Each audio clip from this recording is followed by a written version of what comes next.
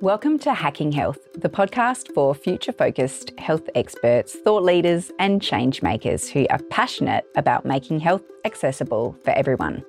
I'm your host, Sarah Bartholomeusz, and in this podcast, we'll be diving deep into the world of health tech, exploring the latest innovations, sharing success stories, and discussing the challenges and opportunities that lie ahead, specifically in Australia.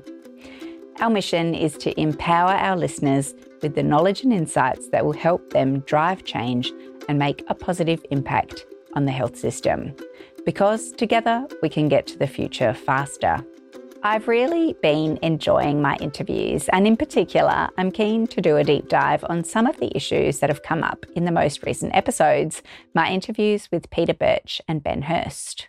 While they each have unique experiences and perspectives, there were some common themes that emerged from these two conversations. The first theme is that in business, it's important to be passionate about solving a problem. Peter Birch emphasised the need to fall in love with the problem to be solved, not just your fancy solution. He highlighted that if passion is involved as opposed to just trying to find a use case for a technology, then generally you'll get a better result. Ben Hurst stressed the importance of being obsessive about radiating excitement about your idea, as this energy can help you overcome obstacles. If you're listening and run a business that you're not passionate about, it can feel like a real drag.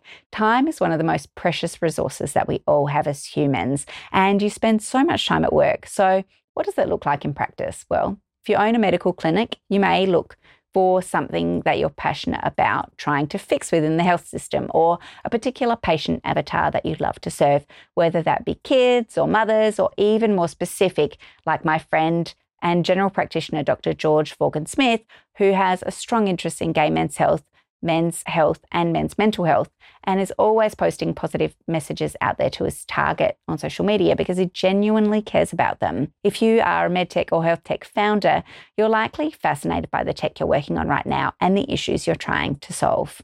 By identifying and falling in love with the problem you want to solve, entrepreneurs and business owners can maintain their energy and drive even when faced with the inevitable obstacles that pop up along the way. The second theme that they explore is the customer, client, or patient feedback and engaging with groups early on.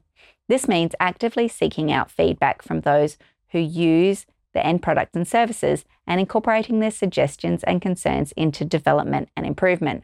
By doing so, businesses and healthcare providers can ensure that the needs and expectations are met of their target audience, resulting in greater customer satisfaction and loyalty. Engaging with these groups early also allows for the identification and resolution of potential issues before they become significant problems, ultimately leading to improved outcomes for all involved. Both Peter and Ben highlighted the value of engaging with their clients, being medical practices, and using that feedback to refine their product output.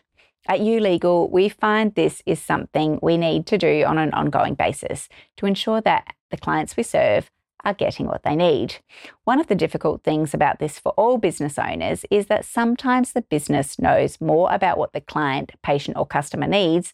That is because you're so deep in your area of expertise. Sometimes this means that you as a business need to spend time educating your client about your business and their problem. They may not even know that they have a problem, which makes your job as a business owner harder. At ULegal, you may have noticed we're fairly obsessive about constantly educating our clients and community about legal issues that are occurring for them, and this is why. We're always looking for feedback and taking feedback and wanting to empower our community with information so that they can make the best decisions to manage the risks that they have in their businesses. If you're a startup, this can help in the early stages of business to refine your business model. This can also help you ensure that you're building something that meets the needs of your target audience and builds solutions with the end user in mind. There are some businesses that will spend significant time, energy, and money on developing a business or a product without ever asking if it's needed in the market. Then they launch and fall flat, devastating for any entrepreneur or business owner. I highly recommend working with and engaging with your clients, patients, or customers early and throughout different stages of your business, and listening to feedback from a range of sources to ensure that the end product is what the market wants, even if they don't know it yet.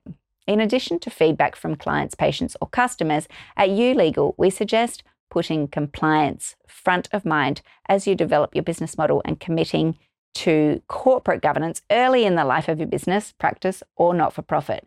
Imagine building something with great feedback from your clients, patients, or customers, and then there's an issue with the law that hasn't been addressed or considered.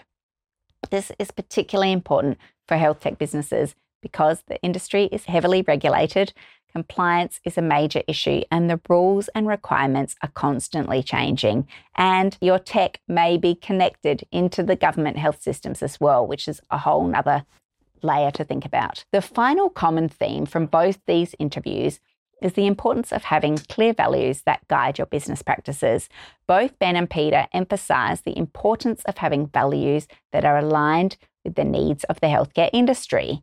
Ben Hurst even mentioned that doctors are good bullshit detectors and they can tell if a company is only in it for the money. So it's important to have a clear mission and values that align with their needs. This really resonated as YouLegal has tried to do this from the very early days. As a business owner, I've found clear values can help with positioning recruitment, finding clients you love working with, performance and promotion, as well as being seen by clients as a sign of legitimacy and commitment.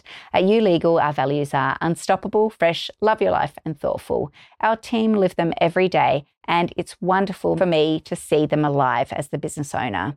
Values can be enshrined in the way that you run your business practice or not-for-profit. Recently, I was speaking with a client of ours who wanted some advice about how to structure their relationships within their team. We went through the most common options, and there were some options which were automatically off the table because the CEO said that some of the arrangements we suggested wouldn't work with their model because they wanted the team to be engaged and very committed.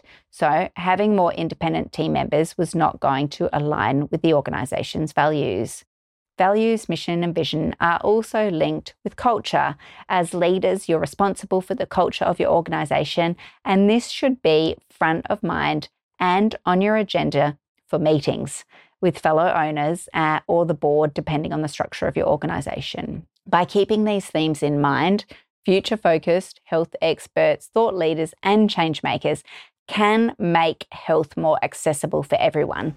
Join us in the next episode where we'll be joined by another health tech expert, and don't forget to join the conversation in our private Facebook group, YouLegal for Doctors.